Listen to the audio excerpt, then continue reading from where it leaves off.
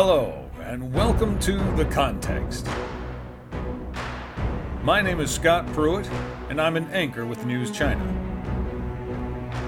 With our podcast, we aim to provide insight into the current trends of modern China, allowing you to clearly see what's happening today through a historical lens.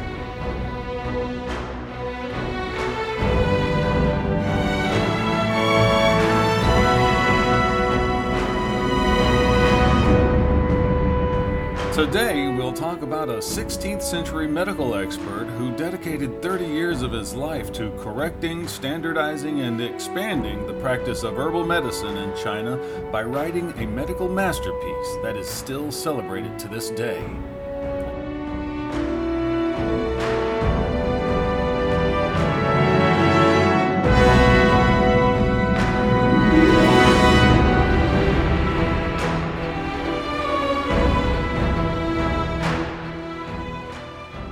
From May 26th to 28th, the 30th Li Shizhen Chinese Herbal Medicine Fair was held in Shizhen County of central China's Hubei province.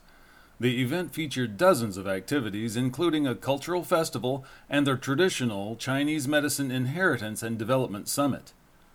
The fair is named after Li Shizhen, a famous medical expert and pharmacist of the Ming Dynasty who lived from 1518 to 1593.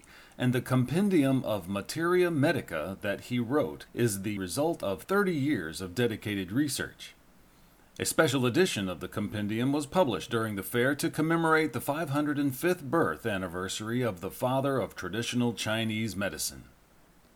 Li Shizhen was born into a family of medical practitioners in Shizhen County, where the annual fair is held.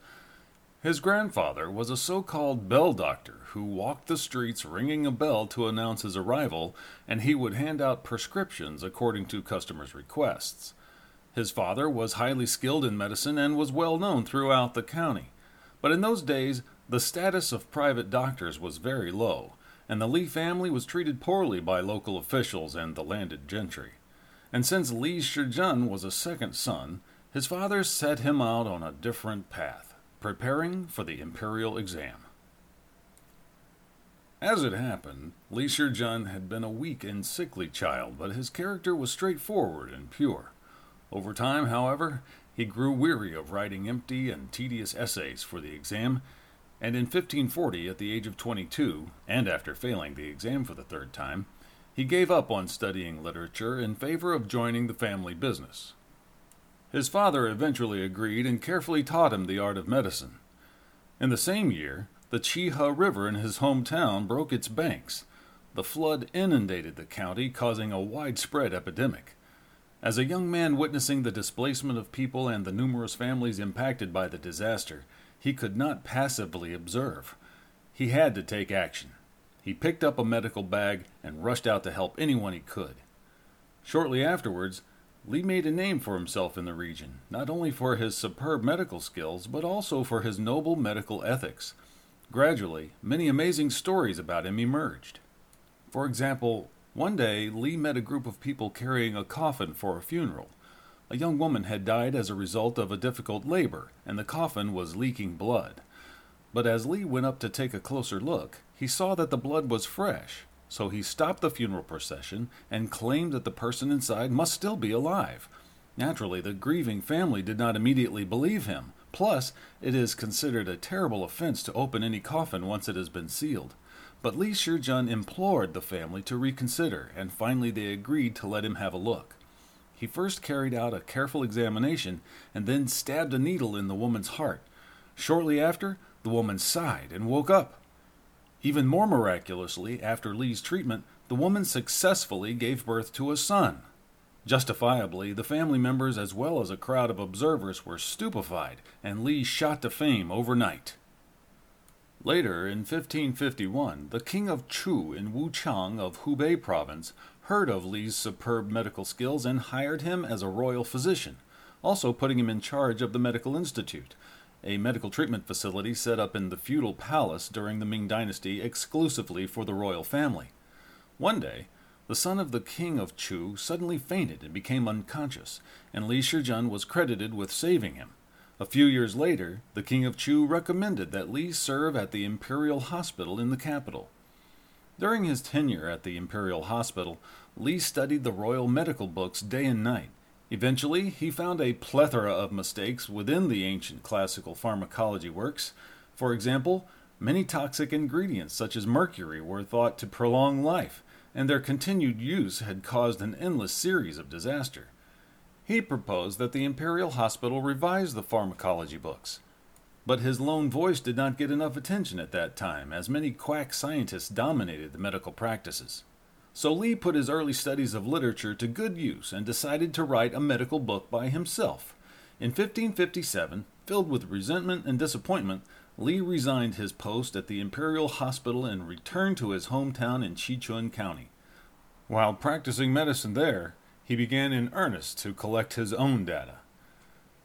In order to complete his medical work, Li read more than 800 medical books and numerous books on history, geography, and literary masterpieces. He even studied the complete works of many ancient poets, extracting a surprising number of verses about medicine. These verses gave him a lot of practical knowledge about medicine and helped him correct some fallacies by his predecessors in pharmacology. In the process of writing the pharmacological work, the greatest headache for Li was the widespread mixed use of drug names.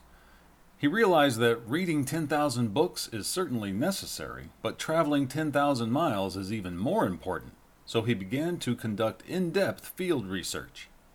In 1565, Li Shizhen famously put on his straw shoes, threw his medical bag over his shoulder, and traveled far and wide into the mountains and wilderness, visiting famous doctors and scholars and searching for folk remedies. He observed the successful practices of others and collected drug specimens, all while being accompanied by his disciple Pang Xian and his son Li Jinyuan. His footsteps covered the provinces of Hunan, Jiangxi, Anhui, Jiangsu, and many other places. And every place that Li went, he talked with all kinds of people, including herb pickers, farmers, fishermen, woodcutters, hunters, and they helped Li understand various kinds of medicines. For example, yun moss was the term commonly used for a medicine to cure diseases, and the plant was described in many medical books, but exactly what plant it was remained a mystery. In previous pharmacological writings, it was not clearly defined. But under the guidance of an elderly man who grew vegetables, Li learned that it is nothing more than oilseed rape. Thus, in his Materia Medica, Li made sure this plant was clearly noted. Also at that time, a Taoist temple in the Wudang Mountains abounded in a certain kind of plum. The Taoist priests believed that by eating the fruit one could become immortal, so they picked the plums every year for the emperor and banned others from picking. Of course, Li did not believe such nonsense, so he stole one. And after some research, he found that its efficacy is the same as other ordinary fruits such as peaches and apricots, and there was nothing special about it. Another item commonly used in traditional Chinese medicine is known today as pangolin. An ancient medical scientist in the 16th century described the pangolin as an amphibious creature that climbs onto rocks during the day, opens its scaled armor, and pretends to be dead to lure ants into the armor. Then it will close the armor and dive into the water, where it opens its armor to let the ants float to the surface before devouring them. In order to verify whether the statement was correct, Li Shizhen caught a pangolin with the help of woodcutters and hunters and cut out about 1 kilogram of ants from its stomach, thus confirming that the pangolin does indeed eat ants. However, what he found was what we all know to be true today, that when a pangolin eats ants, it simply digs into an anthill to lap up the swarming insects rather than luring them inside through some fantastical subterfuge. In this way, Li painstakingly completed the first draft of his pharmacological masterpiece named Bencao Gangmu, or the Compendium of Materia Medica, in 1578, after more than a decade of field investigation. He revised the work at least 3 times, right up until his death in 1593. 3 years later, the Compendium of Materia Medica was officially published in Nanjing of Jiangsu Province. The compendium boasts 1.9 million words, 52 volumes, 1,892 kinds of drugs, 374 of which were previously undocumented, 1,192 illustrations, 1,109 drawings, and more than 11,000 prescriptions, making it an unprecedented masterpiece of Chinese pharmacology. It absorbed the essence of pharmacological works of past generations, corrected previous mistakes as much as possible, supplemented deficiencies, and made many important discoveries and breakthroughs. It encompasses natural sciences such as medicine, botany, zoology, mineralogy, geology, chemistry, and physics, as well as social sciences such as history, philosophy, and folklore, making it a great source of inspiration for future generations. For example, it records that Artemisia annua, bitter and cold in odor, non-toxic, is used to treat malaria and cold fever. In October 2015, Tu Yoyo was awarded the Nobel Prize in Physiology or Medicine for her discovery of artemisinin and dihydroartemisinin to treat malaria, becoming the first Chinese person to win a Nobel Prize in the science category.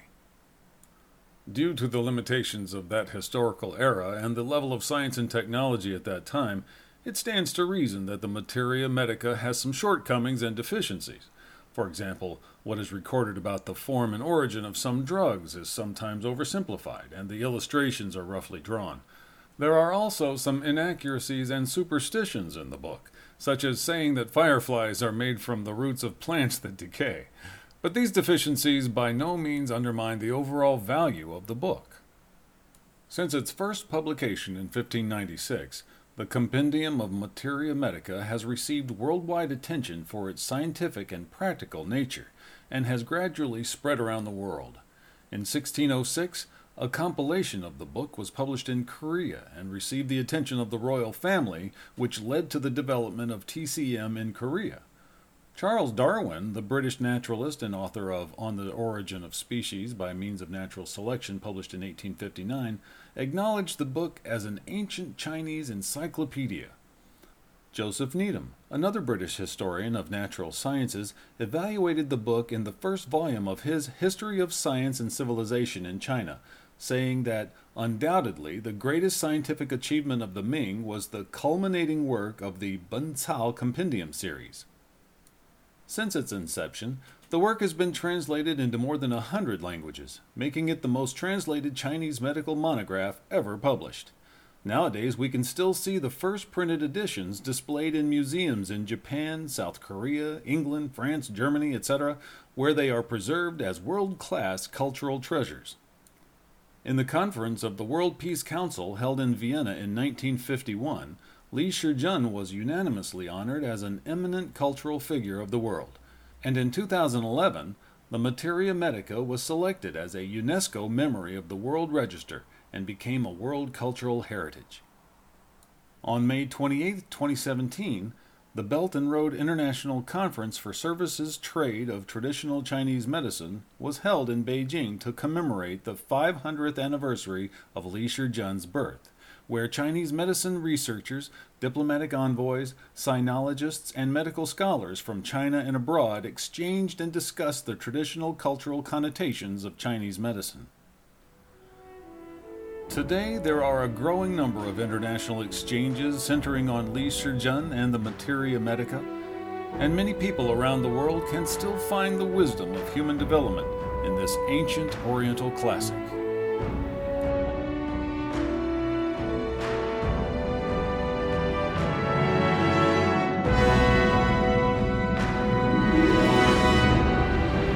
Well, that's the end of our podcast. Our theme music is by the famous film score composer Rock Chun. We want to thank our writer Yu Wei Tao, translator Yang Guang, and copy editor Pu Ren. And thank you for listening. We hope you enjoyed it, and if you did, please tell a friend so they too can understand the context.